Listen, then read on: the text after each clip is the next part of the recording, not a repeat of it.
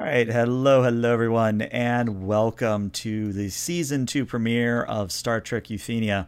My name's ELH, the Game Master, and joining me are some lovely individuals that I am absolutely thrilled to once again begin role-playing with.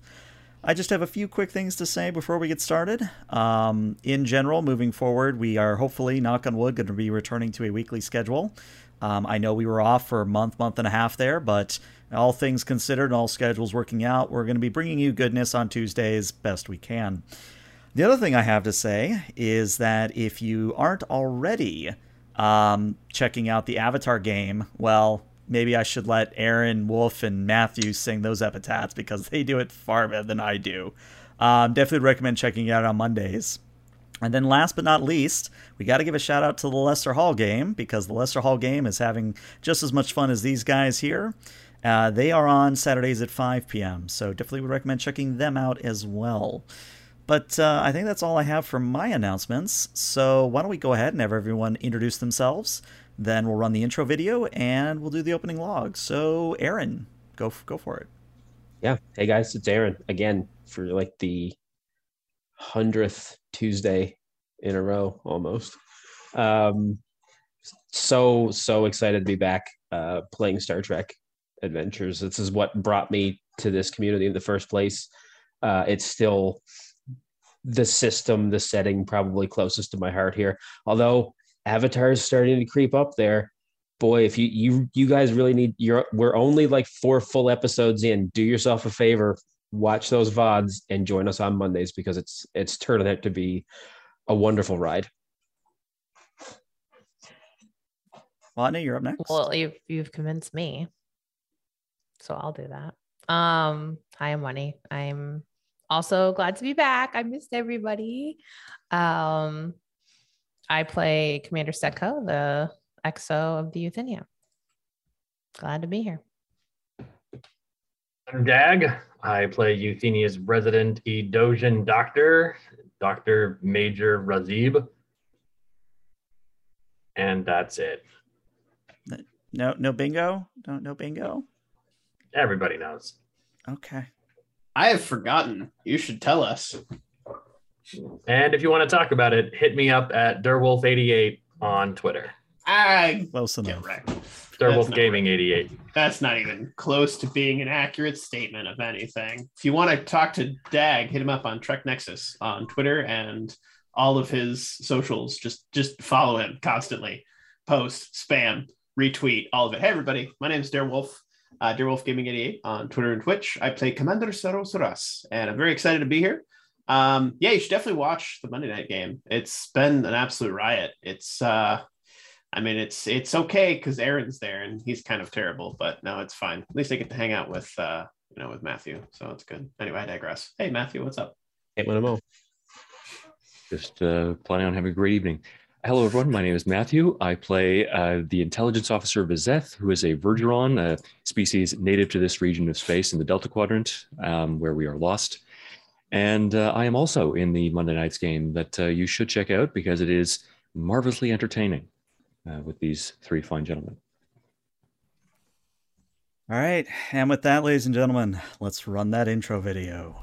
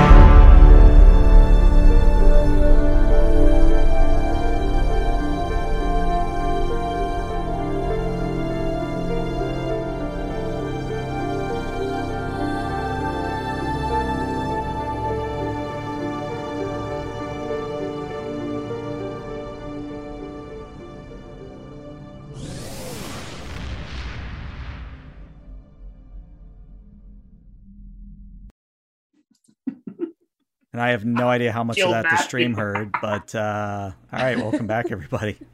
So, as kind of a sort of catch-up before we do the opening log, Star Trek Euthenia follows the escapades of an Aspro-class cruiser, or carrier, I should say, that has gotten lost in the far reaches of the Delta Beta Quadrant. Now, they've already been pretty much out in space for about 9 months at this point, and they have already integrated new super weapons into their carrier. They've saved alien species. They've met alien species. A lot has happened. But where we resume is we zoom into one of the windows of the Aspro class until we enter into a corridor and we see Commander Sarus, the Cation science officer, walking down the hallway. So, Dare Wolf, if you would care to go ahead and give your opening log, and do let me know if the opening music is too loud, because I can turn it down. But Huh? take it away. What? Huh? What? No, I'm kidding. All right. Sorry, it's been a second. I got a little jitters. All right. Chief Science Officers, Commander Saros's personal log. Stardate 97418.2. I have been spending much of my recreation time watching an old Earth program called Lost in Space. Ensign Bradish said such a program was a bit, I believe the phrase was, on the nose. I'm not sure what olfactory has to do with the series, but I told him such old programs do not allow, very similar to what the holodeck does with sensations of smell. It's more about the emotion and simply losing yourself in the program versus actually being in the program. Anyway, I digress. With that being said, perhaps he was more drawing a comparison to our current situation, but unlike the show, those that were in the show were truly lost. We are not lost. We are, well, we know where we are. It's just that we're a long way from where we want to be, and anyway, I've been granted permission, well, that is to say, as the humans say, I have asked for forgiveness rather than permission, as it is better to ask for the prior rather than the latter. At least, that is what Commander Stetko told me. After our encounter on the alien planet, one of the Munko goblins, as I have since named them, stowed away inside of one of my bags. Seeing an opportunity to study these strange and fascinating creatures in a controlled environment was something I could not overlook or allow to pass by. So, once I had the Munko goblin secured in the lab, I let the captain know that I would be performing a number of tests. He seemed intrigued. Yes, intrigued by the opportunity to study new life aboard his ship. His exact words were, "You brought what aboard my vessel?" He was so excited, he could barely contain it. And afterwards, he was at a bit of a loss of words, so I simply left. With that being said, my research has uncovered that these creatures have a natural resistance to the radiation that is present in this part of the galaxy, something our shields have up to this point protected us from. But if my theory is correct, this resistance could be duplicated in the lab, and I could potentially create some sort of inoculation to protect the crew on future away missions. I am on my way back to the lab to see how the Munko goblin is faring in the habitat I have set up for him. Perhaps I should name him. You know, Fazap always has a nice ring to it. And log. Very nice. And you may have one momentum for your troubles there. And hey, yeah, if you haven't noticed already, we're in Foundry now. So now you guys at home can see the momentum tracker. Not the threat one, but you can see the momentum tracker there at home a little bit easier. But we are going to zoom in over Sarus's shoulders as the doors open into Euthenia's science lab. Now, this science lab is one of many aboard the Euthenia, because what's a Starfleet vessel without a science lab or two? But this one in particular is a little bit special, I think is a nice way to put it. When you walk in, there is a chemistry sort of lathe in the middle of the space in which you can test all variety of gases and chemicals and all the sort of good chemistry stuff there. To the left and right of the door are consoles which you can run library searches for. You can program up whatever you need done, and in general, get the computer to crunch the heavy numbers. But what really makes this room special is the fact that towards the back of the room, there are two separate holodecks, one to the left, one to the right. And there's a sort of control area that overlooks each of the holodecks. Now, normally, these holodecks would be used to test new technologies, test theories on how to deal with certain radiation, things of that nature. But Sarus, when you walk in, the cage that you had the Monko Goblin stored in, we'll say was in holodeck 1 here. It's now in the middle of the normal room, and it's wide open. So walking in, Suros is his head in a tablet, and he speaks before he looks up. So, Fazapo, how are you? Oh, that is not good. Oh, that is probably not good at all. Oh, dear. How did it get out of its cage? Oh. Commander Soras oh dear, who should I call? Commander Stetko. Yes, Commander Stetko. We may have a potential security threat. Please meet me in Science Bay 4. What is the threat level, Soras? To be determined, Commander. Yeah, give me a 1 to 5. 3. I'll be there in a bit. Mm-hmm. And she'll make her way there, kind of taking care of a couple things. Maybe on the way. Yeah. Well, the good news is, or maybe not so good news, is that Stetko, by the time you arrive in the bay, Saras, you have run several scans of the cage and come up short of an explanation. Commander, how big of a problem would it be if you remember those monkey goblins that we ran into on the planet? How could I forget? If one of them was to hypothetically be running amok in the ship, would that be on a scale of 1 to 5, how bad would that be? Well, we know its size, right? So we can just tell the computer to search for the creature and it should be fine. See, that is where things get a bit sticky, I believe is the human phrase. It would appear that the increased oxygen levels on the ship have allowed the creature to get bigger. She her eyes flick down to the cage. How big's the cage? Cage is the size for a cat maybe carrier? like a big dog, And it's been torn asunder. I think she'll bigger, huh? Yes. What was this has it grown that much since we brought it on board? I don't remember them being that big. How familiar are you with a targ? It's for us. 2 of those together. It's probably fine. It seemed very docile the last time that I saw it, which was over 2 hours ago. So docile that it tore open its cage? It was likely an accident.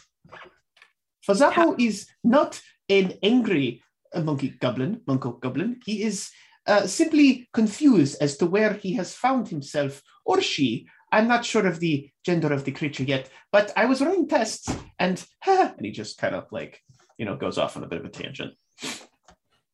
She's gonna take out her tricorder and scan the cage for, I would say, fibers or any kind of biological residue of the creature. All right. And try and get a lock on its bio life signs. I would like to assist. Already was going to tell you assist, so you're already thinking in the same way. All right, so to get everybody used to Foundry, so Watney, you're going to be rolling me a Reason and Security. The difficulty on this will be a 1. And Saras, you are assisting with your Reason Science. And again, assisting means you roll 1 die. I have Xenoanthropology. I'll give it to you. It's got Xeno in the name. I'll give it to you. Why not? Damn right. I love I it. don't really have anything that would be. No escape and avoidance, Well, like literally. That's a lull, first of all. That was a lulls. I have star-based security systems. I don't know if that like comes into play yet, but it's the most relevant thing. I'll give it to you Two because successes. this would be you tying in your efforts to the ship's security. So I'll give it to you. Okay. I think I'm doing this correctly. Okay, no, that's good. So that is 3 total successes. So you are going to get 2 momentum, bringing you up to 4. But there is going to be a complication. So Stetko and Saras working together, you do find some fibers. You do find some biological residue, like skin cells, hair, that sort of thing. But the complication is that you also find something very troubling. Apparently, those claw marks, they weren't just from brute strength alone. They were, shall we say, acidic in nature.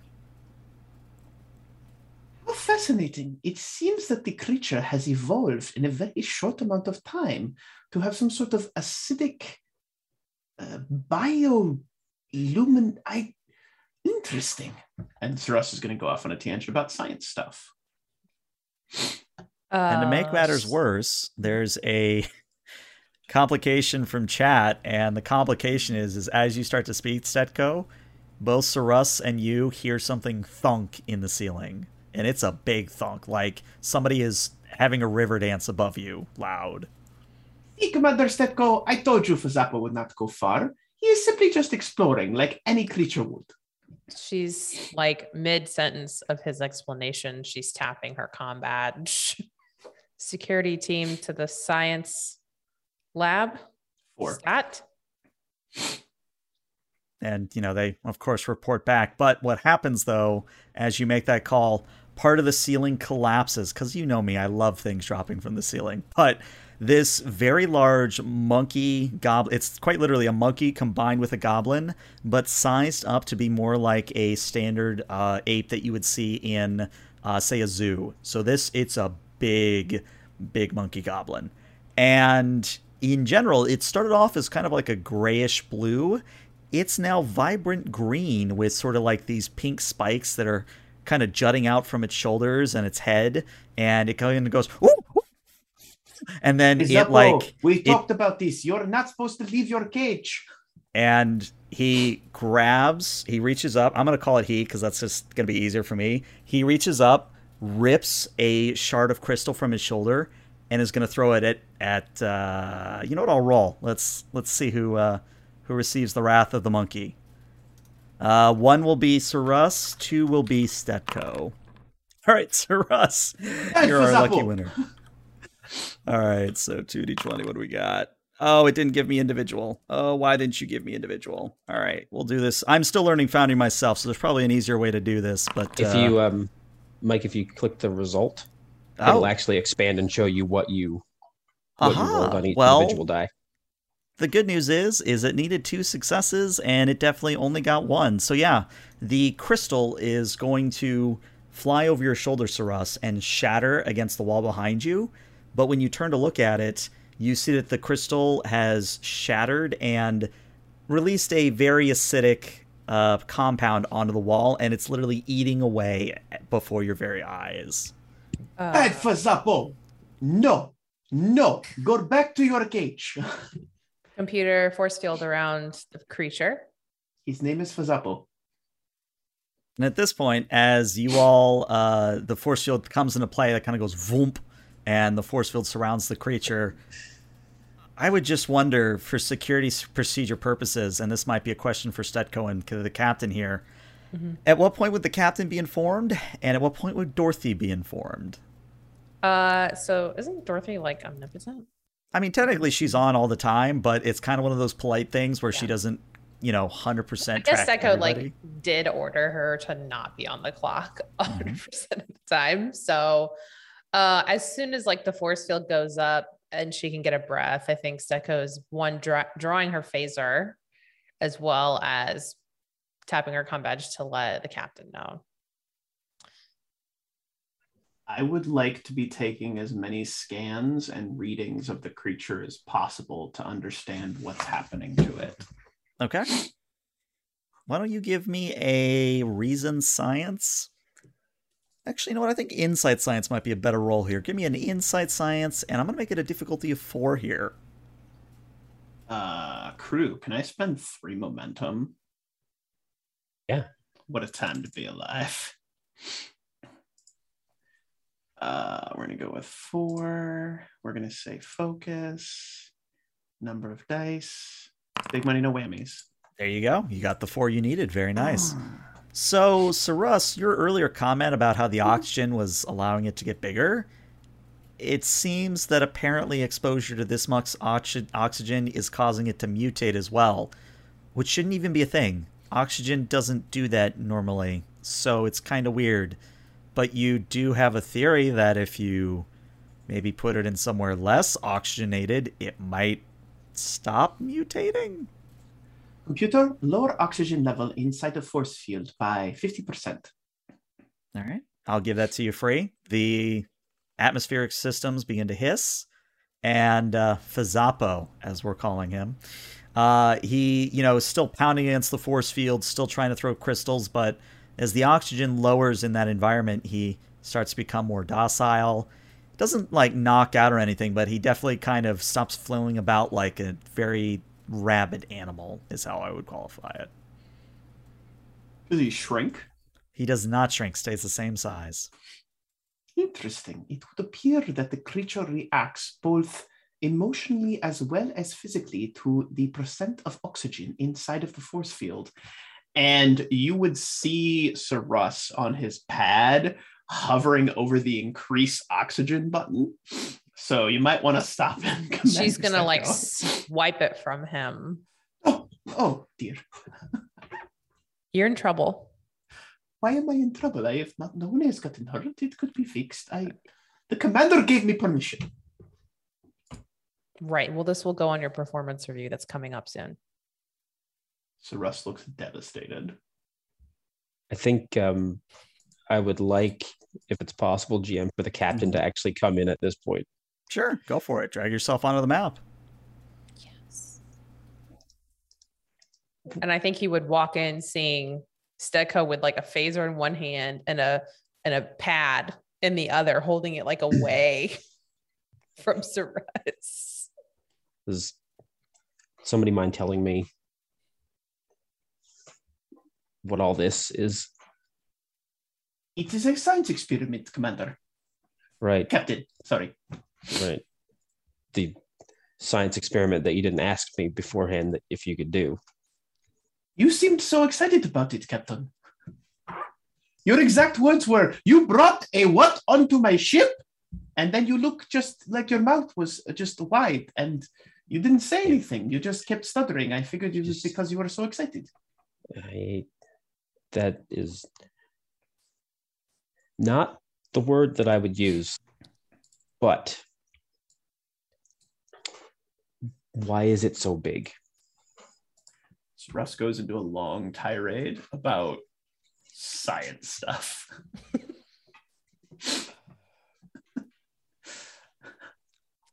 I think we need to find a way to drop this off somewhere. Dorothy? And Dorothy at this point does appear. That holographic AI just sort of shimmers into existence and goes, yes, Captain. What? Oh, that's a big monkey goblin thing. Yep. His name is Fazapo. Okay. How Fazapo. far are we from Fazapo's home planet? If you want us to turn around now, sir, it'll take us about a month and a half. All right.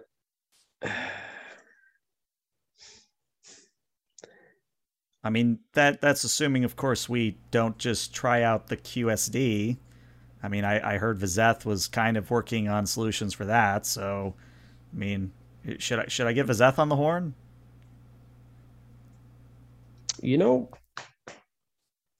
Just ping him, let him know what we're planning.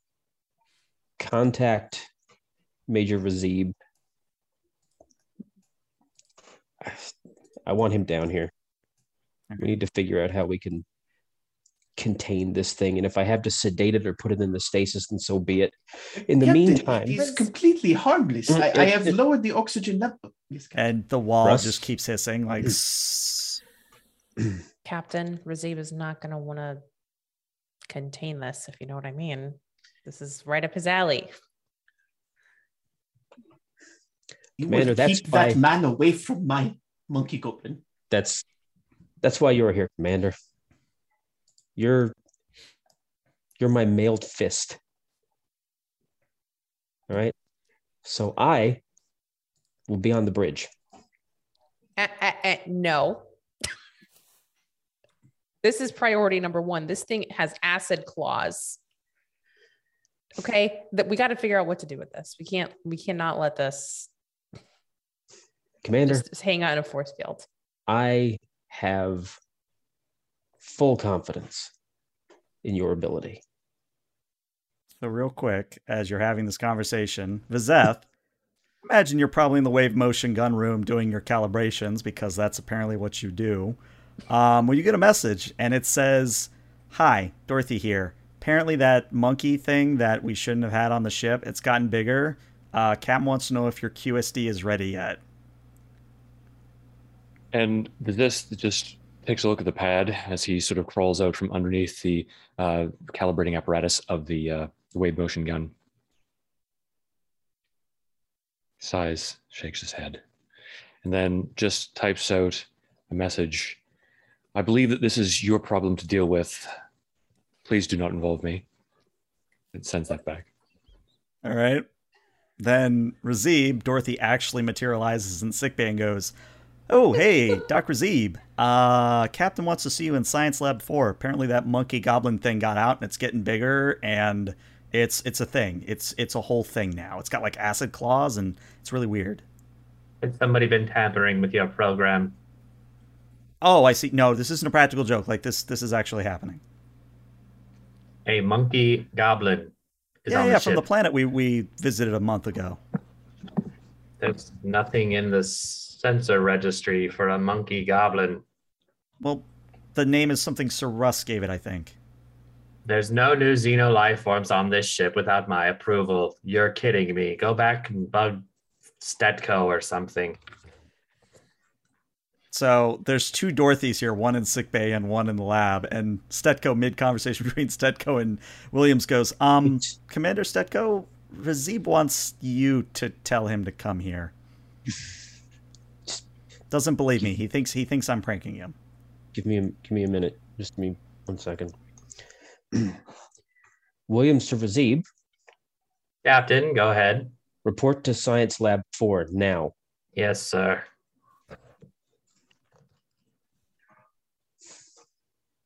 Appropriate amount of time later. Razib, you may drag yourself onto the map as well. Just a full party in Science Lab 4 at this point. Russ is taking every moment that he can to study this thing and try to learn about its physiology as is possible before it's ripped away from him unjustly.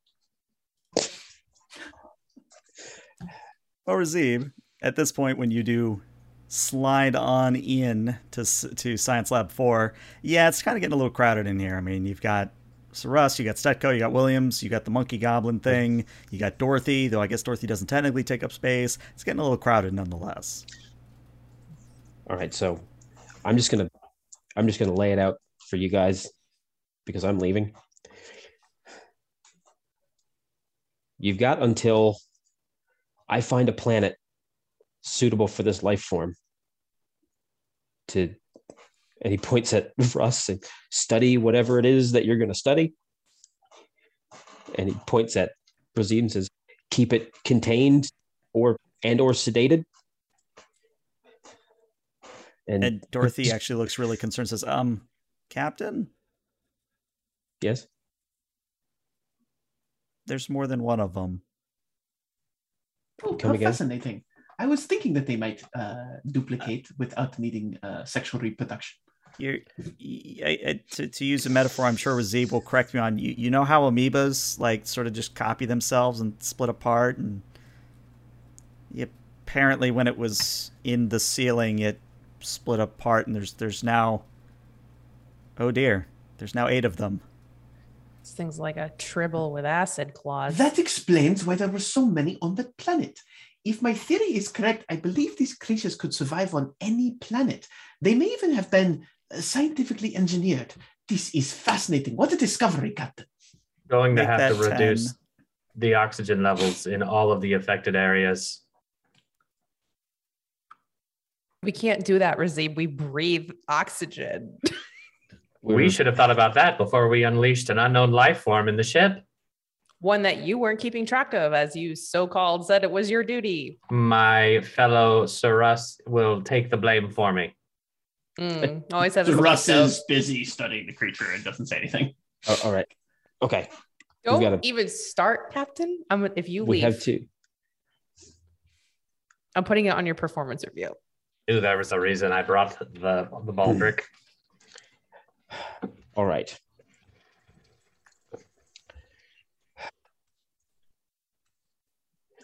And Williams taps his combat.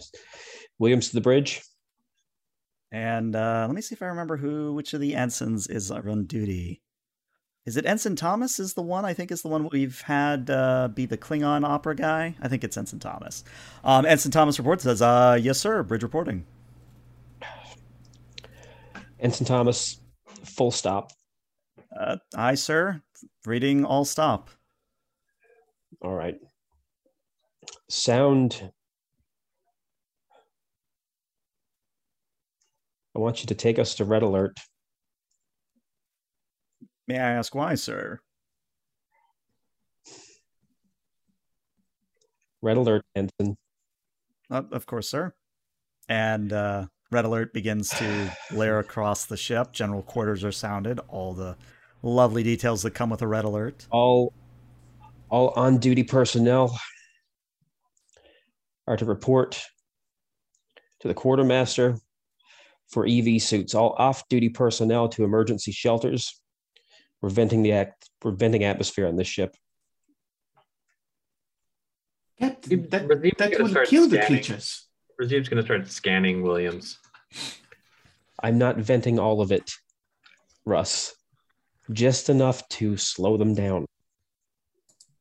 Oh. And now it's your job to tell me exactly how much that is.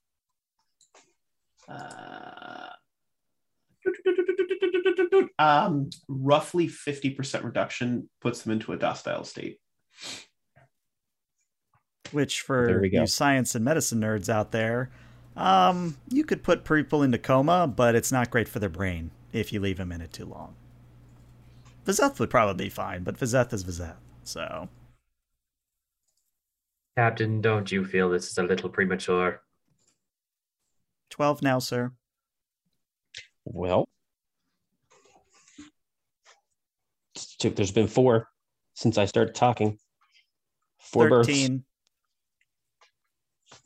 Well, Oh. we're waiting for you to stop talking so we can actually carry out these orders, sir. Fascinating species that can duplicate so quickly. Stecco is running out of the room to go and take care of necessary procedure, securing emergency bulkheads, You two clearing areas, etc. stay here. I will bring you your EV suits. Just keep an eye on this one. And the captain will leave. Once the Captain, hold on. Oh, sorry. Yes, Major. I believe your badge is slightly crooked, sir. And he'll reach in to correct the captain's badge and then dose him with some dopamine to counteract some of that cortisol. Oh, sorry. What was slipped. that? It's empty. No worries. Isn't oxygen in the blood bad? Oxygen. Yeah, if you pump oxygen directly into, you know what? Forget If about there it. if there had been oxygen in the vial, I wouldn't have said it was empty, Captain. Touche, Major. Touche. Listen, just hold tight. I'll be right back with your EV suits. We'll get this squared away. Major Yes, Razib, sir. Once the captain leaves, Sir Russ will lean over to Major Razib. Major Razib, do you think the captain is mad at me? I think the captain is not himself, and we have until he gets back with the EV suits to solve this problem. Does seem a bit aggressive. What if the captain has been replaced? Or is himself a Monko goblin? In either case, we still have until he gets back here to get the Mako Goblin. Computer, can you isolate the Moko Goblin's life form sensor readings? Well, I can tell you their general area, Razi, but if you want, like, pinpoint accuracy, no, can't do that, sorry. Can you raise force fields to barricade the 14 of them? 16 now, but yes, I've already erected some force fields and... Okay, I hesitate to say that they're contained. They appear to be on decks 3, 12, 14, 24, and 30. Oh, that's not good. And as Dorothy says it's not good, we're going to transition to the wave motion gun control room because while this has all been going on, Vizeth, you're doing the calibration thing when you hear something rattling in the ceiling. Now, the wave motion gun is a big open room with a giant super weapon in the middle of it, but to hear something in the ceiling from this height means it has to be making quite the racket. And as you look up at the ceiling, you see that the ceiling tiles themselves are being eaten away by a very potent acid. And in fact, you may even have to step out of the way a few times as that same acid drips down onto the gangplank which you are currently sitting on or standing on. And I think quite calmly and coolly as he sort of ducks around the falling ceiling tiles and the acidic droppings is Vizeth is going to slap his comm badge while moving towards perhaps some kind of weapons locker or the like on board the ship, and simply say, Vizeth security, please send a detachment to the wave motion gun room. And Dorothy replies, I'm on it, but okay. There's two of them, Vizeth. You think you can keep them from hurting the gun? I will certainly attempt to do so. And is there any way that I could use any of the tools that I have been employed, to, I guess, calibrate the gun as makeshift weapons? You tell me what kind of tools you got going on. I suppose that I would have some kind of laser welder and the like. So that'd probably be the best. Cool. In terms of the machinery above the wave motion gun, is there any way that I could send a charge through the Jeffries tubes above the gun to sort of force them out or to force them into the open? Yeah, I like it. Why don't you give me a control and a security at a difficulty of 3? Okay. Then I'll use augmented ability control. That gives you 1 success to start off with for the increased complication range. And I'll buy an extra die using physical enhancement. Okay. Which I believe costs you 3 stress. It's you roll 3 challenge dice and take the stress. Close enough. I was close.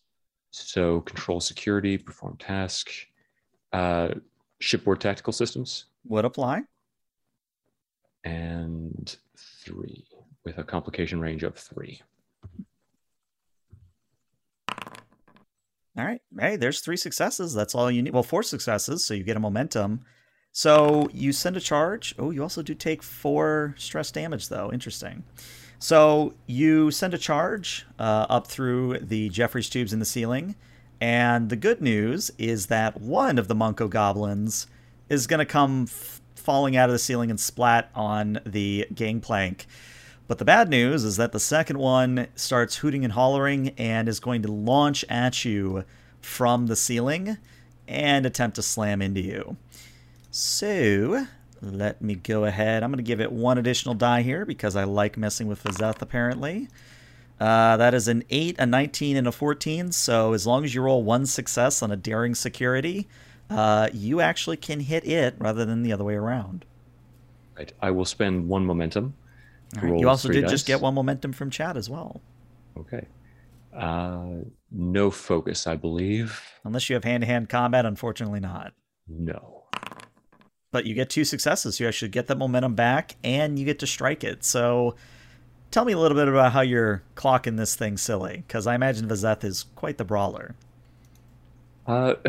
Surprised, actually. I suppose the creature lands snarling and roaring, and it lunges towards him. And Vizeth, in a surprising show of deftness for a being of his size and bulk, almost uses its momentum against it, grabbing its shoulder and arm and using its momentum to propel it into the gangplank and try to toss it over the edge. So that would be 6 challenge dice. It would be 1 plus your security. So, yep, 6 challenge dice. All right. And 5 is more than enough with 3 effects. Yeah, the Moko Goblin goes unconscious as you slam it into the gangplank. And then sort of almost like his body is decompressing, like it's been through some kind of tremendous amount of strain. So it's almost like there's a steam of sweat rising off of his entire form. He deflates slightly and then taps his comm badge again. This is Vizeth to security. I have 2 unconscious creatures in the wave motion gun room. Would you please remove them? Stetko, that's going to go to you. Oh, it's going to go to me. You said 2. That is correct. I'm on my way. May I ask, should I simply exterminate them? They are both unconscious. Oh. What would you say? Coup de grace. Well, for us. For now, leave them. They seem to be reproducing asexually. So as long as they're unconscious, I don't think they can achieve that and continue to multiply. We may end up dropping them off at a planet somewhere. Are you suggesting that they're involved in some kind of parthenogenesis? Just imagine a tribble. Oh, wait, you wouldn't have met a tribble.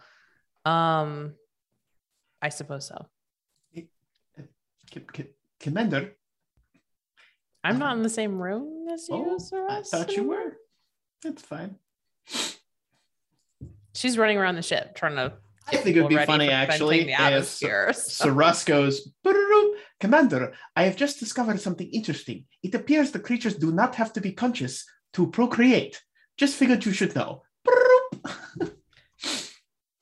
With you making the complication for me, Vizeth, you watch as the 2 become 4. Still unconscious, but there's now 4 of them. Computer, please erect a force field around the invasive biological organisms within the wave motion gun room. And force shield goes voomp voomp and seals them in. And then Vizeth is just going to tap his comm badge again.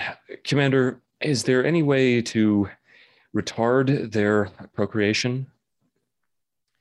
We're devising the next steps, which would be to reduce oxygen supply across the ship to 50%, which does seem to prevent a number of issues. That included. He looks over at the 4 creatures that are sort of slumbering away inside those force fields. I imagine that if you reduce the oxygen levels to 0%, it would have a more effective means of retarding their procreation, but nonetheless. Vizeth, there are roughly 68 of these on the ship at this point. What you do with 4 of them, I honestly don't care. If you think that you can exterminate them safely and you have the means and the morale to do that, then do it. Very good, Commander. Thank you. Vizeth out. And then Vizeth is just going to look at them for a moment, work his jaw, and then say, "Computer, please reduce the oxygen level inside the force fields to 35%. And you again hear that hiss as it begins to reduce in the oxygen content. And after a moment, yeah, they stop sort of rumbling and looking like they're going to split apart. And then I think Vizeth, looking somewhat balefully at the creatures and then mournfully at the wave motion gun, is going to stroll out of the room, heading for the weapons locker to arm himself. So our next scene is I want to know what is Sarus doing at this moment, and is Razib with him? So Russ has, if Razib's cool with it, requested his assistance in creating an inoculation to like prevent the creatures from like reproducing and reverse their changes. So that we'd still have 98 of them, but we could prevent them from continuing to like expand, and then we could shrink them back to their original size. That's what he wants to work on with Razib. That's just a retro evolutionary mitotic inhibitor with extra steps. Precisely. Fine. Let's go to We'll sick need to make bay sure for we this have one. enough for 123 of them. Why is there an odd number? Number keeps going up. I Because if just they- wanted to go on record here. I'm not the one telling them to raise it. They're raising it on their own. They're making their own problem. This isn't me. Anyway, carry on. Nope, 124. There we are. I believe that's the plot of every Lost in Space episode. They make their own problems. You know, that is a phenomenal program. I've actually learned much about strange space exploration from the way they bumbled through it themselves. Have you ever seen I believe it was Earth 2021? There was a version of it that was on an ancient Earth, and she goes on a bit of a tangent about it. If you keep talking, there will be more of them. Oh, yes, 138. All right, let's proceed. Well, Is Razib this or like an Sarus, extended which either one of you cast, wants or- to take the lead here. This is going to be a daring in a medicine or a daring in a science. And again, you can choose who's assisting whom. I am going to make this a difficulty of 5, though. So it is going to be quite difficult. But again, as a reminder, you do have determination and you do have 3 momentum, currently sitting pretty. Because you came up with the idea of the reverse inhibitor, you should do it, and I should assist. Cool. I have xenobiology as Would a apply as a focus. And we're going to go bold medicine. So So you're going to give me a threat for 1 additional die. Mm-hmm. Do I only have to give you 1 additional die? Yeah, it's whatever amount of threat that you buy will get you that bold medicine. Right. So daring medicine. So you're rolling 3 dice at the moment. There is a chance to get 5, but you might want to spend momentum and or determination here. How much momentum do we have? You have 3 at the moment. Yeah. 3. I will spend 2 momentum to get. Wait. A how many 4th more die. Yeah, momentum? you had it. Yeah. There we go. All right, so you get to roll 4, and you can re-roll 1 of them. Okay. And, does All right, quick well, study Sarus- come into play here?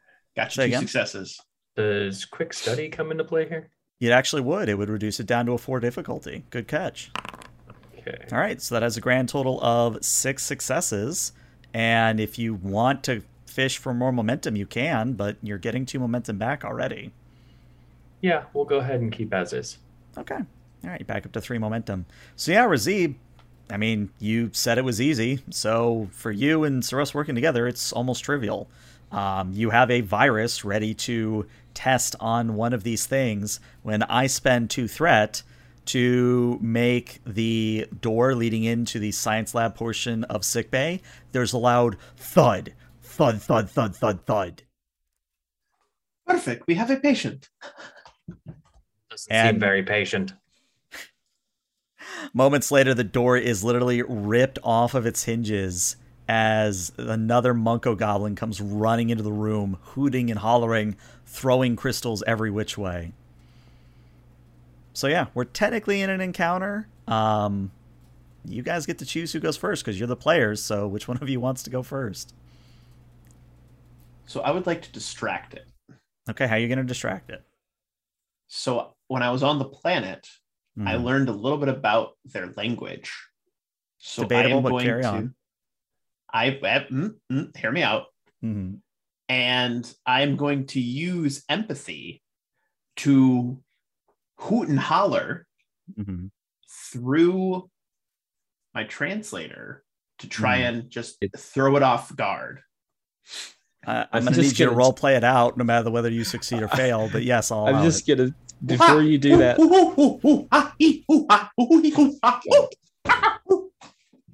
You're in so much more trouble if they have a language. Roll me a presence in science difficulty of 3. Spend And 3 your momentum, 'cause xenoanthropology YOLO. would apply as a focus. YOLO. In science, you said? Yeah, You know what? I'm going to just spend a determination on this one. nice. Give back 2 momentum and just roll 2. And 2 with a focus. All right. Well, with So that dumb. determination, you get your 3. So the good news. How do Is I roll a that- challenge die to get my determination back, maybe? All right, because you got veteran. Good call. Or just perform a challenge? Yeah, perform a challenge and you'd put in 1. No, you don't get it back, unfortunately. Whatever. But no, the good news is as you're hooting and hollering, the Monko Goblin kind of stops and kind of looks at you and tilts its head and goes, ooh, ooh. And not to make monkey noises into the microphone, we see a narrator's bubble appear on the bottom of the screen that says, though they didn't know it, they'd engaged in a conversation about bananas. So the Monko Goblin is kind of distracted, Razib. You could spend 2 momentum to immediately go if you so wished. I'll go ahead and do that then. All right. So if you want to inoculate this thing, it's going to be a daring and a medicine difficulty of 1. Okay. In terms of stuff, Mm-hmm. I am treating an unfamiliar species. Mm-hmm. So quick study. Yep. And then does precision maneuvering matter when it's not a ship?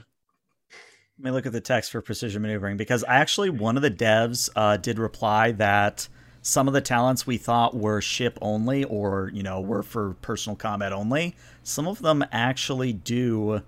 I'm going to say precision maneuvering here would actually be something you can do. So it would go reduce down to a minimum of 0 there. Yeah, so you're rolling a difficulty 0 here. Interject for 1 second. Yeah, what you My got? difficulty would have been down by 1 because I have disarming nature. Ah, So I was gaining trust. So we would have 1 momentum then. You would That's have the the only 1. difference. Yeah, Mhm. I forgot about that last time. So anyway. So I'm going to go ahead and perform this task as is because Razib said this is child's play. In before complications. Yep. So I've got 2 dice and a Yep. focus. Yep. Double 20s. No, Oh. get your 2 Yeah. successes, so that's 2 momentum. So yeah, Razib, you walk up to this thing, I suppose, and you just kind of go, "Tch." And after a moment, the Monko Goblin starts to sway a little bit, and before your eyes, it begins to shrink till it's about the size of a teddy bear, and then it kind of curls up cutely and starts sucking on its thumb as it falls asleep. Russ picks it up. See, they are completely harmless. And then it sneezes, and purple viscous liquid that is still slightly acidic just goes all over your chest, Russ. Oh dear. Do you have a cold? Well, Hold on. Don't move. And Saras will come in with a sampler kit from his tricorder and wipe a little bit of the acid onto a glass template. And he'll take it over to a science to play terminal for analysis. So Okay, that's- carry on. While that's going on, we're now going to check in with the captain and Stetko. Where are you two at the moment? Would it make sense if we were in the same area? Up to you. I think it makes sense if you say it makes sense. So cute. I think that she would have gone to the bridge Okay. to coordinate efforts of like getting people into their EV suits. So we'll say, Stetko, you're kind of coordinating with Dorothy behind Williams as he's in his chair. Mm-hmm.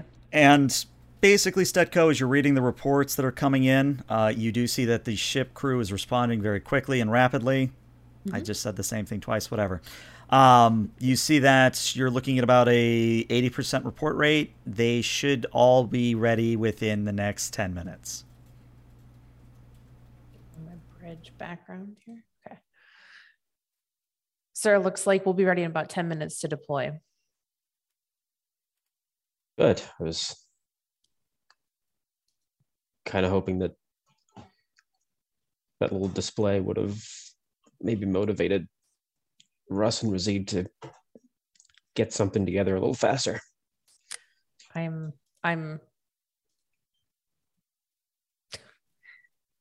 not sure with the specific combination of events that we're Maybe like, not. Haste is the primary motivator. True enough. Just answer me one thing. Was it believable? I don't play the captain card very much. Let me see. She like checks his pips. Oh. 1, 2, 3, 4.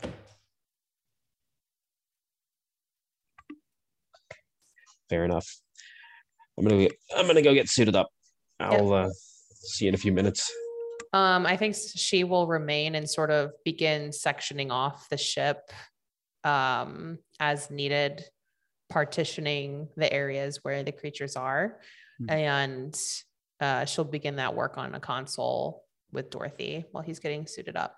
All right. Well, the good news is the bridge is fully equipped for all of the bridge crew in terms of EV suits. One of the benefits of being a carrier vessel, they thought ahead. So Williams, all you really have to do is just go down a level to the ground floor and sort of step into that little alcove that's right behind where your big chair is. So you kind of just step inside and start suiting up. But as you're getting suited up, Dorothy kind of looks over at Stetko and says, so, I'm just going to put this out there. Are we going to just dump these off on a planet and make this someone else's problem, or? Ideally, we find an uninhabited planet. Saras has led us to believe that they can survive almost anywhere. Right. I'm not so much arguing that. I'm just curious if it's technically a violation of the Prime Directive to introduce an invasive species. Onto a planet with no intelligent life? That we know of. You make good points. Ultimately, I think the security of the ship is front of mind for me. But if the captain decides last minute we need to vent them. Yeah. All right. And we will. And at this point, Captain Williams, you've returned from suiting up and you're ready to put your helmet on. But as you walk forward, Dorothy kind of goes, Captain, where did you get that suit? From the alcove down below. Oh, dear. You might want to... And she motions at your back. Yeah, the entire back has been eaten away by acid. Should probably get out of this. Yeah. But if there's acid there... Oh. There's 5 of them in the bridge area. And Dorothy starts looking around. I should have brought my exocomp body. Well... prep it. I would say Stetko would erect a force field around the main bridge area. Like that central pathway where the command chair is? Yeah. Yeah. And like a force field. So one designed to keep things out as much as in. Mm-hmm. So they could treat the bridge area. Okay. And we'll say for sake of argument that the other people on the bridge have either gotten into EV suits or are going to be within this sealed area. Mm-hmm. And then, yeah, Dorothy kind of looks at Stetko and goes, okay, voomp, force field's up, dumping the oxygen. We should reach out to the science lab first, sir. Agreed. So she'll tap her comm badge. Stetko to Saras. Razib, are you prepared? We have extremely exciting news, Commander and Captain. We have, more Dr. Razib has created an inoculation to reverse engineer. What was the term you used, Dr. Razib? From the back of the room, you hear, it's a retro-evolutionary mitotic inhibitor. It's a retro evolutionary mitotic inhibitor. It actually turns them back into adorable fuzzy creatures. Isn't this exciting? Computer, And- replicate multiple carriers for these things. You read my mind, Major. Major, is it transmissible via inhalation? I am looking at a protein chain we captured from the creature's acidic expulsions. I'm trying to see if we might be able to leverage such a thing for an aerial counter agent, sir. The only thing I'm going to point out is you got 3 momentum. You could spend 2 of it to make the narrative declaration that, yes, in fact, it is something you can administer airborne. Why, yes, it is in fact something I can contribute to an airborne inhibitor, sir. Excellent. Well done, Doctor. And well done, Russ. Thank you, Captain. And I think at that, Williams is sort of gonna, I guess, stop for a moment. He's clearly inwardly thinking about something, and then taps his comm badge and says, Williams to Viseth. Hear sort of a scrabbling sound in the background, and then a moment's delay. Yes, Captain, how can I help you? Is everything all right, crewman? You sound like you're in a Jeffrey's tube. I believe that there is some sort of reference in Terran media to hunting rabbits. I believe I'm engaged in a similar activity.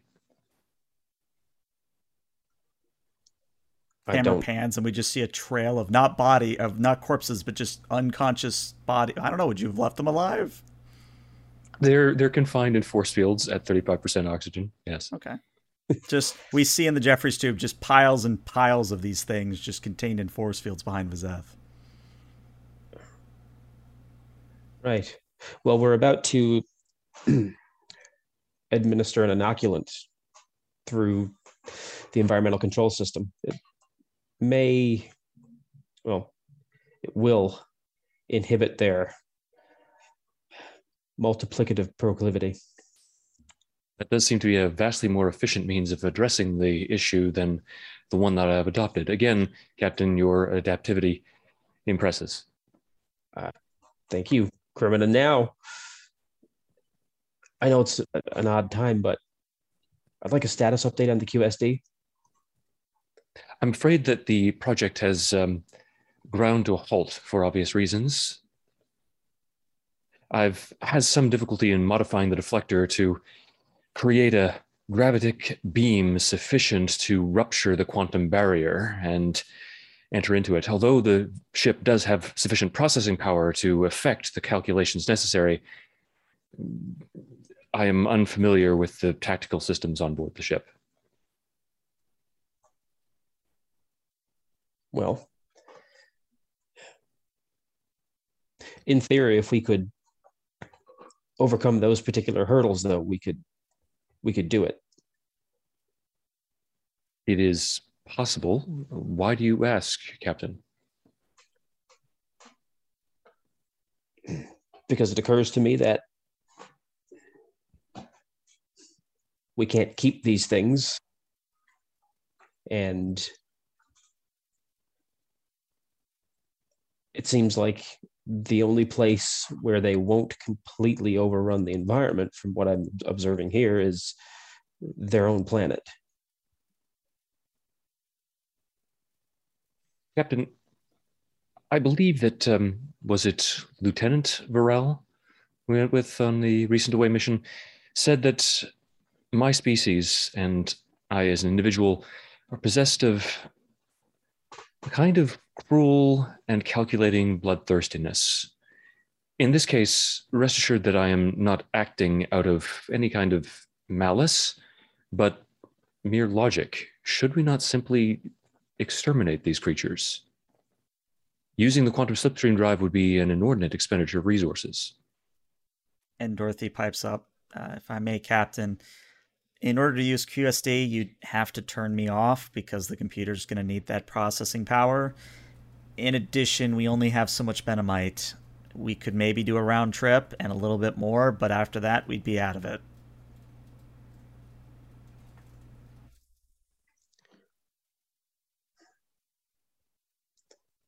Noted. I'd still like you to begin preparations, and I'll give you my decision when the time comes. Very good, Captain. I will leave you with this, however. These are non-sentient life forms, as far as we can tell. They're just animals, Captain. Duly noted, crewman. Thank you. Vizeth out. And I think with that, we're going to take a 5 to 10 minute break. We'll be back shortly, everybody. Stick around.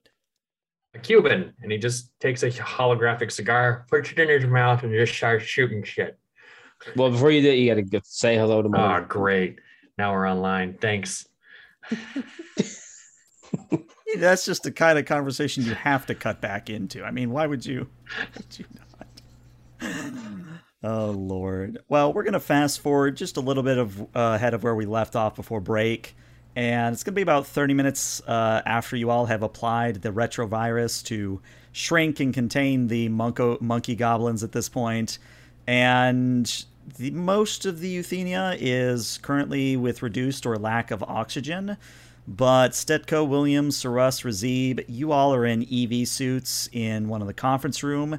Vizeth is not in an EV suit, and you all are discussing what to do from here with the monkey goblins. So can you remind me again, have we already distributed the inoculation? Yes. You have contained and shrunk 253. 253.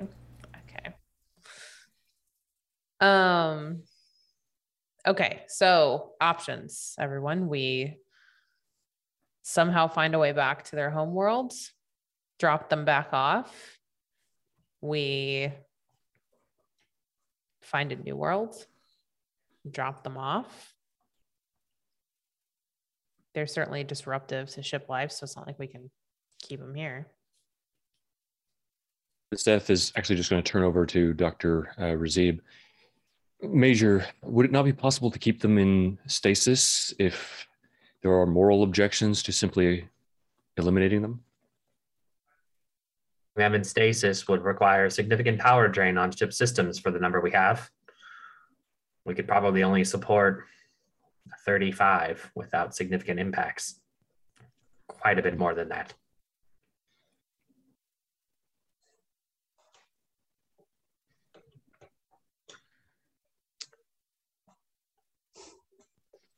They do pose a very interesting biological research opportunity.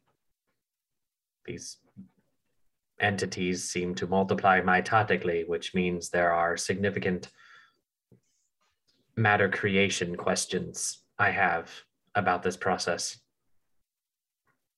In addition to that, their tissues can be very valuable for other applications. Their novel response to an oxygenated atmosphere is also something that might be worthy of further study. I could already think of proteanism is impressive. I agree. The ability to regenerate tissue at such a mind-boggling scale is extraordinarily valuable, especially to a crew that is stranded in the middle of nowhere.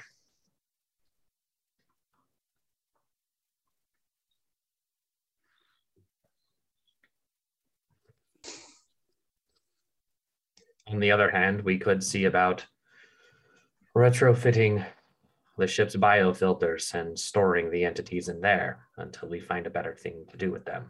We'll preserve their state as is and prevent them from breaking out and running amok again. Commander Sarus, would that not pose significant danger of pattern degradation? If our objective is to preserve the lives of these creatures, is that a wise course of action? Russ has been very quiet up to this point, introspective. his normal kitty cat up in his life. All right, give me 1 second. Get rid of this. All right. But it's been a little serious. And he will look up. Captain, it is my professional opinion that we should dispose of the creatures.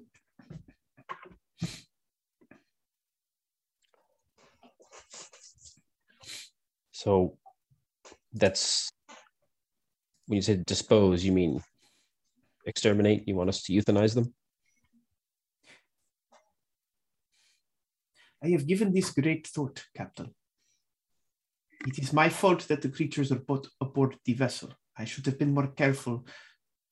And had I been more careful and followed the proper protocols, the creature never would have made it aboard. With that being said, the risk they pose both to our resources as well as the livelihood of the crew is too great.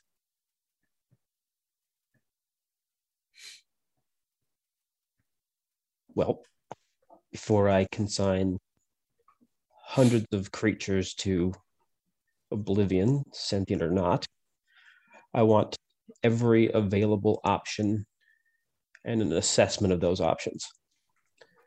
So Russ will have 2 data pads, slide them across the table towards the captain with pretty much every viable option that's been brought up to this point and a risk assessment versus cost and like a side-by-side comparison of every one of those like situations with conclusions on why each of them is not worth the risk. Biofilters, degradation, storing them in stasis, just like Dr. Razib said, we don't have enough power for it. Putting them in a holodeck and like the power drain it would have, and they might continue to reproduce, and then they could overwhelm it. Like just every single option you can think of. And then the only one that seems viable is to euthanize the entire, all of them. I have done the research, Captain, excuse me. I do not like this. I take full responsibility for what needs to be done, but I do believe it does need to be done. Well, see, the funny thing about that, Russ, is when there's a chain of command, individual responsibility actually runs uphill. And so the responsibility for anyone's mistake on this ship is ultimately mine.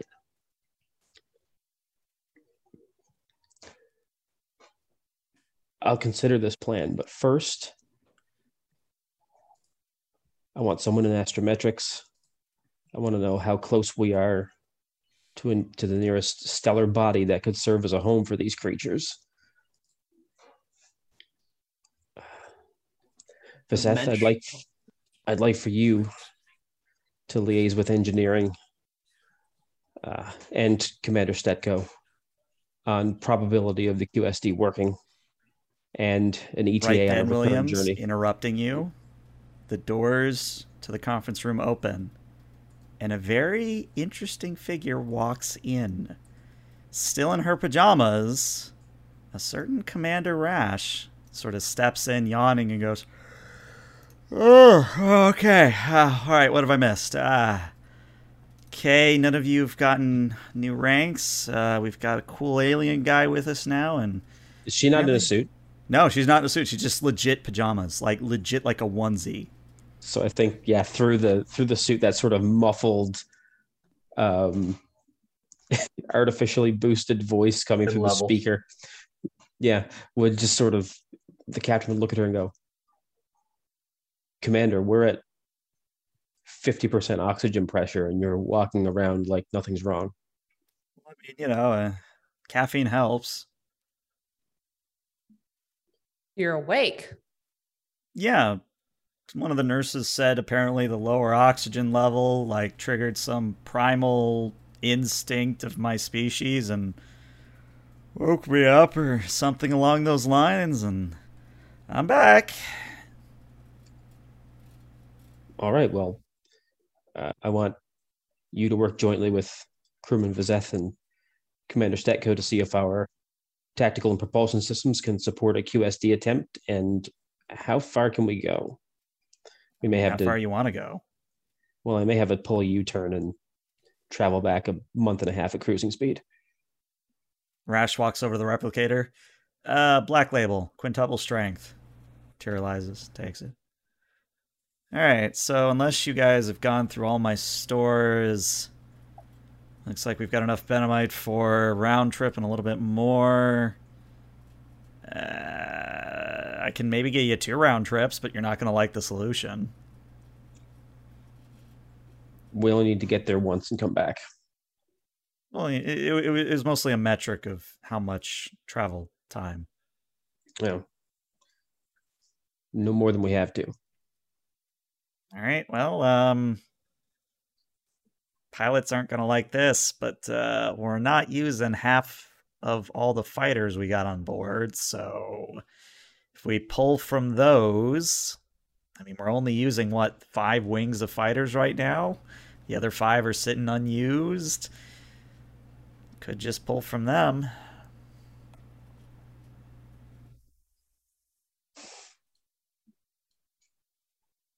I see no issue with that. I don't think we currently need them. If I may, Captain, I do object to that course of action. We may not need them now, but a fully equipped wing of tactical fighters may be the difference between survival and destruction at some future date. Sacrificing their functionality in favor of saving these creatures seems unwise, as Commander Saras has pointed out. I've taken a few moments to review his calculations, and they seem indisputable. I like this new guy. He's very direct. I like that. Raises the glass and starts sipping it. Captain. Nods. Right. I Major? must agree with our new crewman and Commander Saras. These species breeding patterns suggest that they are heavily hunted and predated on their world. The numbers of reproduction account for the survivability of the species, but we could be spending half of our stores of Benamite to get there and back, drop them off, and by the time we get back, 90% of them may have already died. Ugh.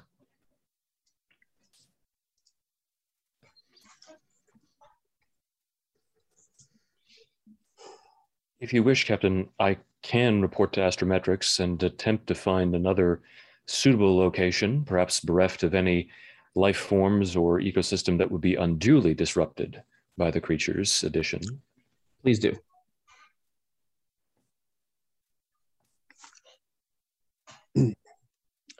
But I am forced to consider that we may need to simply exterminate them. And I'm prepared to do that if the survival of this crew ever comes into question. For now, Might be able to propose a solution that could meet all of those needs. Mr. Vizeth, you were searching for an ecosystem that would be unimpeded by their presence. Captain, you were seeking to exterminate them, and if doing so were to benefit the crew, then that would be the choice that you made. Seeing as how we are out here in the middle of nowhere, I am prepared to propose that we can convert their biomass into energy stores using the transporter. Rash looks down at her coffee. When the hell did Razib get so edgy? Am I still asleep?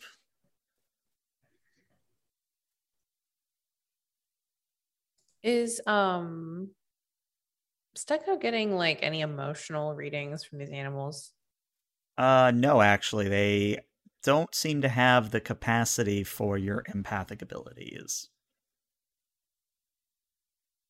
So they may have emotions, but If not they do, like you're not upper picking up on them. Yep. cerebral. Okay.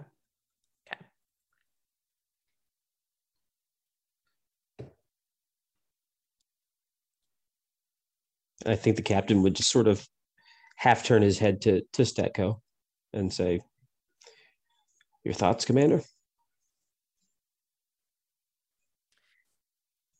If we can't find a planet to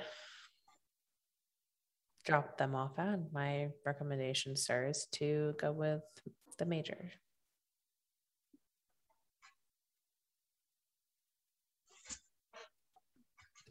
As it stands, I'm not able to get any kind of emotional read on them, whether that's operator insufficiency or they just simply don't have emotions. It's hard to tell. Well, I'm fully in support of the Major's plan, should I be unable to find a suitable location to, well, accept these creatures. It seems strangely incongruous with the morality that all of you have evidenced thus far. This is a positive growth on your part. I'm sorry, I was about to clarify that we're not going to be converting these creatures who are here because of us into fuel to better ourselves. This is one mistake that we should not benefit from in any way. So Russ is going to pull back a third data pad and tuck it under the table. It would be no different than consuming animal life on a planet in order to survive. Do you have moral objections to the consumption of animals? No. Would that be anathema to you? Vizeth? No, not at all. But there's a difference. You eat to survive. If you kill to eat, you do it in the moment. We have energy stores. We have resources to draw on. We don't need to eat right now. Captain, I feel the need to point out that our efforts would involve diminishing returns the longer that we discuss this. Quite true. All right. Well, it's a good thing that I took the initiative, and Rash grabs a data pad from the side counter and looks at it. Oh, sorry. Still just woke up and I already want to go back to sleep. Nearest planet that's within our current trajectory, we're looking at a Class L, Class Y borderline thing. Doesn't appear to have any life on it other than normal flora. But it's one of those things where I couldn't tell you if there is intelligent life there or not. We'd have to go and explore. Though a novel solution occurs to me, and Rash looks deliberately between Vizeth and Saras. Did you make torpedoes while I was asleep? Do we have torpedoes? Anybody? Do we have torpedoes?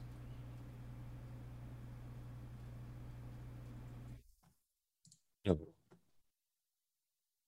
Okay, so we need to cannibalize a little bit of the fighters, but this is going to sound really weird, but welcome to me. What if we converted them into a transporter pattern? We stored that pattern on a torpedo case in a torpedo casing, launched it back towards their home planet, and then let them rematerialize on their home planet whenever the torpedo gets there. Can that be done? I mean, I literally installed a giant alien super weapon on Deck 35, which I hope is still there. And I did that in 48 hours, so sure.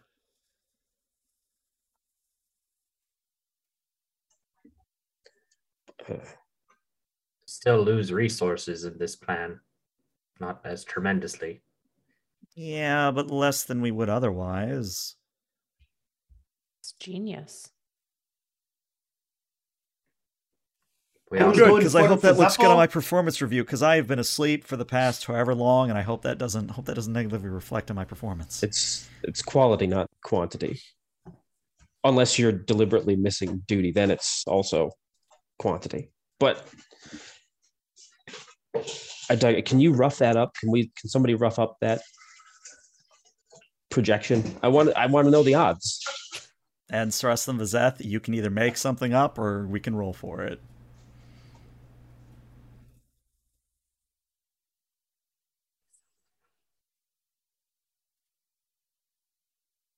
Well, got For For anything, me, my Wolf? mic didn't You pick that up. I said let's roll for it, but There you go. Yeah, I was gonna say you Okay, just there kind of we made a go. motion. We weren't sure. okay. All right.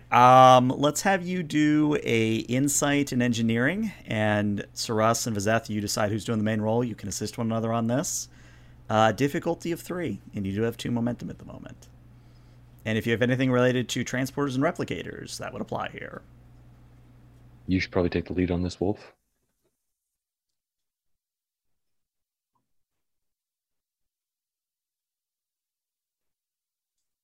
Do you have that bad of a score, Wolf? I'm sorry. I must have missed something. I didn't hear what just happened. I apologize.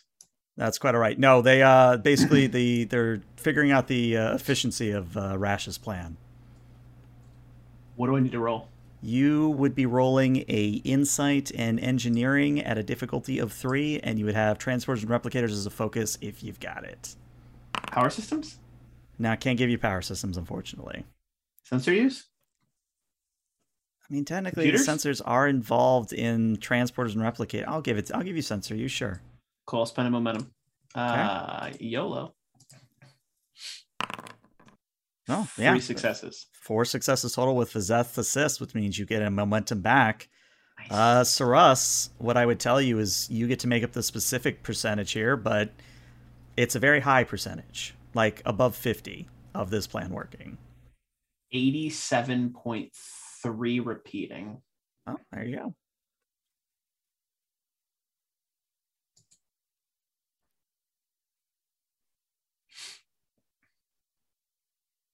I mean, It will work, he says, likely.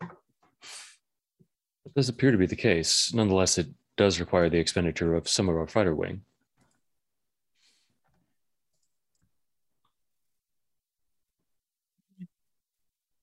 we're not going to miss, 10 fighters? We could spare 10 fighters. How many do we have, like, total? Add a character, you have 100, and you're using about 50 of them at the moment. All right. So Russ is like all excited for a little bit, and then he stops. I have a question for the group, and I don't want this to come across in the wrong way, but what is to be gained if we follow through with this course of action? Not to say that everything we do must have some sort of gain for us.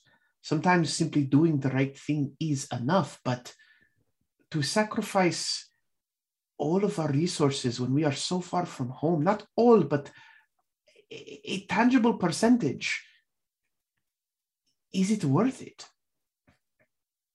And he looks specifically to William.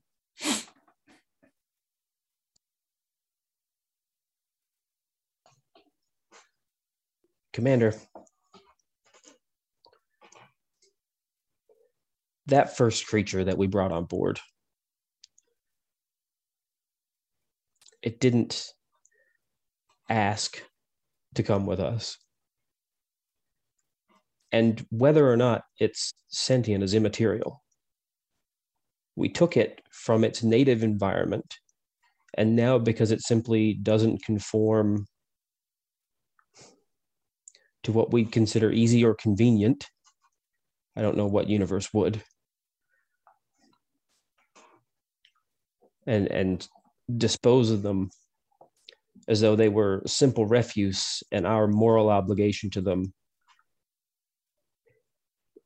was subverted completely because of a lack of perceived intelligence.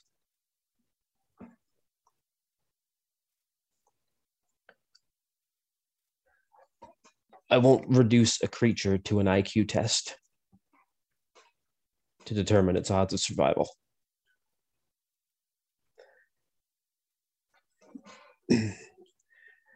Make plans: 5 fighters from Hangar A, 5 from Hangar B. Captain, if I may, before we implement this plan, can we not launch a probe towards the nearby L-class planet? If it's a viable option, then we need not lose a full 10% of our fighter complement. Proceed. Already lost it. Should be there in about 10 hours. Can we spare 10 hours, Razib? course, 10 hours is nothing. All right, cool. So We may simply congregate the creatures inside one of the cargo bays and lower the temperature and oxygen levels therein, put them in a state of torpor. That should lower the power drain. Good thinking. all right. So I know I've kind of been out for like 6 months at this point, but my quarter's still on deck 3. Right where you left them. Cool. Cause I may have left something running this entire time. I hope it stopped, because if it didn't, we still have Dorothy, right? Yes. Okay. Has Rash? she made an exocomp body for herself yet? Yes. Okay. How many exocomps have you seen on the ship so far? GM. You've seen one. 1. Why? Okay, good. That means the self-replicating. Okay, that's good. That's good. I can turn off that experiment then. That's good. Self-replicating what? Rash? Self-replicating exocomp, a way to repair itself. If Dorothy's body ever got injured, it could nanite repair itself. Nanites. Yeah, I got the idea. It doesn't matter where I got the idea, I suppose. One crisis at a time, Commander Stetko. Aye, sir. I mean, the mere fact that we're not buried in exocomps means that it's still I'm gonna go. And Rash like looks at the door and looks at the captain, runs out of the room, and you hear Dorothy kind of shout from the quarter beyond, "You did what with what?"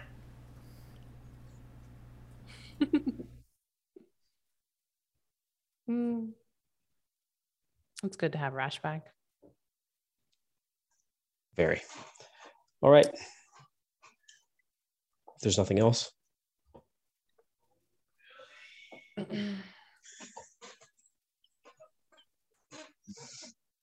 So let's move to add a character for a moment, because I'm curious where you guys want this to go, because at the end of the day, I don't think I should be making the call here or making you roll to see if the planet's suitable, because I think it's your call at this point, whether it's a semi-happy ending or if it's a we lose fighters type of ending.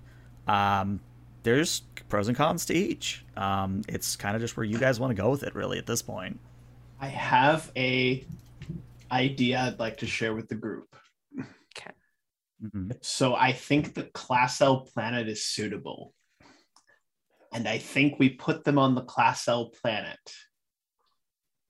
And then there is a flash forward scene so many thousands of years in the future where there's a little Monko goblin boy in school and they're learning about their ancient gods, which is us. I mean, that would be a very lower decks ending. I'd be okay with it, yeah. That's my suggestion. My question, though, is since we inoculated them and basically, how did we put it?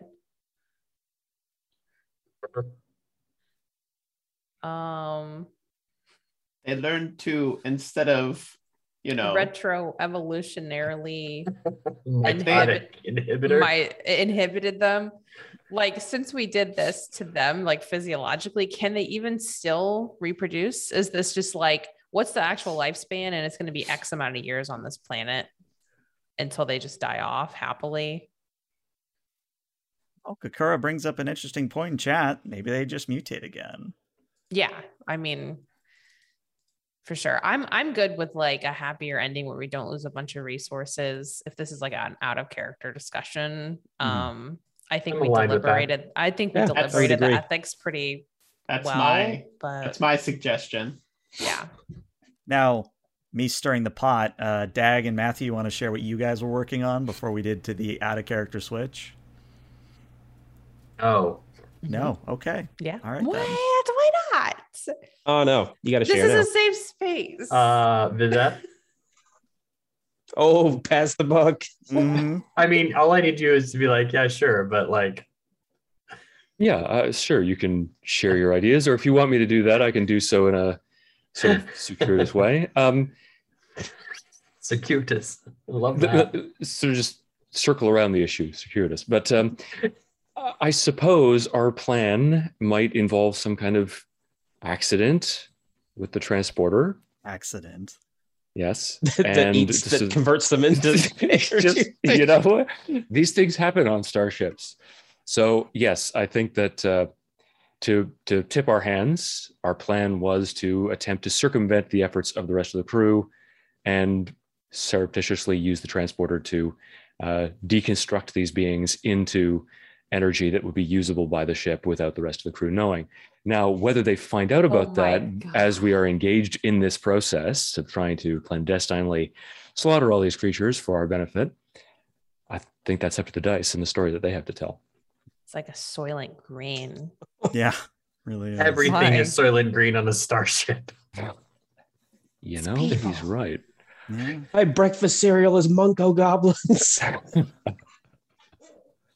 Well, I mean, Hey. that's two on the table. Which ones do you guys want to go with? I'm happy with doing We either. roll for it. So we roll for it.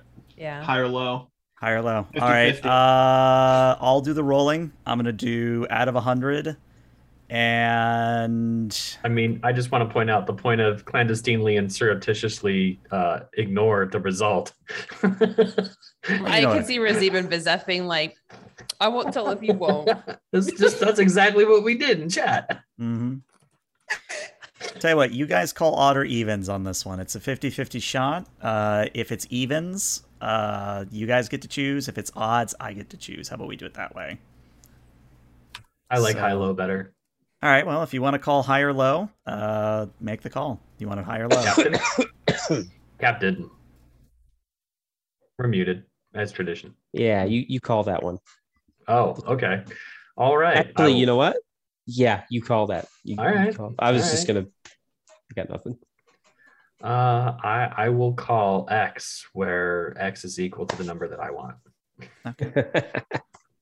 You gotta tell me. You gotta tell me the high number, for and my you gotta idea. tell me high or low.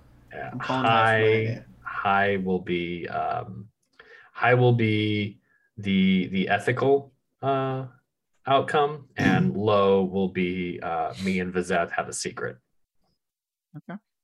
And what target number are we deciding on here? What's our max and what's our You got 1 to 100. Oh, okay. Target number.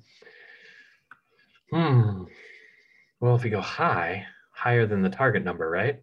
60. So if I say 99, Then I would have to roll 100 in order to not do the clandestine. Yes. I would just say make it 50-50 or have the characters roll against it, like my security and assisted by the doctor's medicine and the Well, I like captain's that security. idea better and, than like, me if rolling. it's- Now that you mention it. it's 1 to 100, 51 or higher. Flip a coin. It's literally It's literally a coin. Yeah. Yes. You know what? Roll a D2. Let's. There you Well, we go. got to roll the D100 for dramatic effect.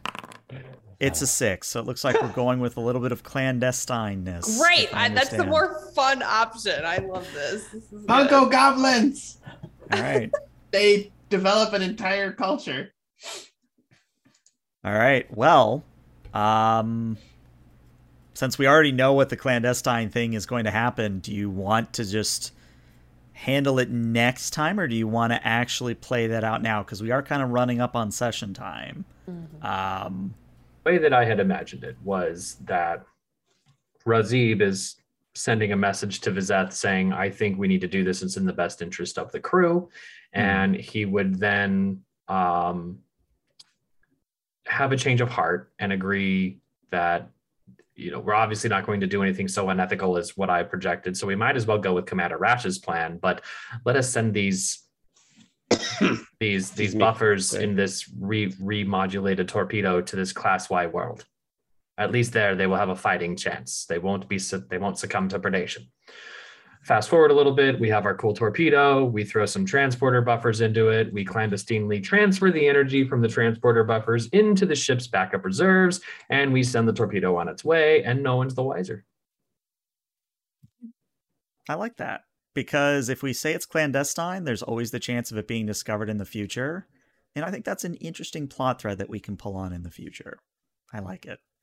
I'll take a demotion for that. It's on you. I can't be demoted. I have the lowest rank possible. See, I take all the... It's all on me. He takes all the risk. He does indeed. All right, well, then that's how we'll end with the last shot then of the transporter buffer deactivating as the torpedo is shot out of the Euthenia towards that Class Y planet. No one else in character the wiser. That's going to be the end of our Season 2 premiere. So yeah, what did you guys think? I know, Wolf, you started off with Silly Monkey, but I think we developed into a very interesting ethical sort of scenario there towards the end. Absolutely. Good to I be agree. back. It was very cool to have that discussion in character on the table. It was reminiscent of one of Star Trek's most ethical dilemmas. We all know which one it is. I won't say his name. Is it who I'm thinking of? Of course it is. Was it a Voyager episode? No. Yes. Oh. Maybe. I want to live! That was a good actor. Chat But was there was chat was nobody, actually saying that you guys were doing the Equinox thing, which I was like, I mean, they're not wrong. They are kind of doing the Equinox thing. Wow. Now we've actually done it, and Mhm. I mean, on one hand, we didn't actually intend to find an invasive species that we could leverage for our own energy supplies. It came along, and Razib's actual worst plan was not on the table. He was totally going to be like, I mean, if they're going to just produce matter out of nowhere, we could just keep breeding these things and throwing them in the energy buffer. Oh my God, there is a darkness to the Razib that apparently we need to explore more. I'm making notes of this. I mean, listen, I think we can all agree nobody's getting, court-martialed over this. I just want to point out that my value, first, do no harm. Second, a part's a part, contributes to his nature. It's fair. All right. Well, I think that's where we're going to call the recording for YouTube. Twitch, stick around, but YouTube and podcast, thanks for tuning in. We'll see you later.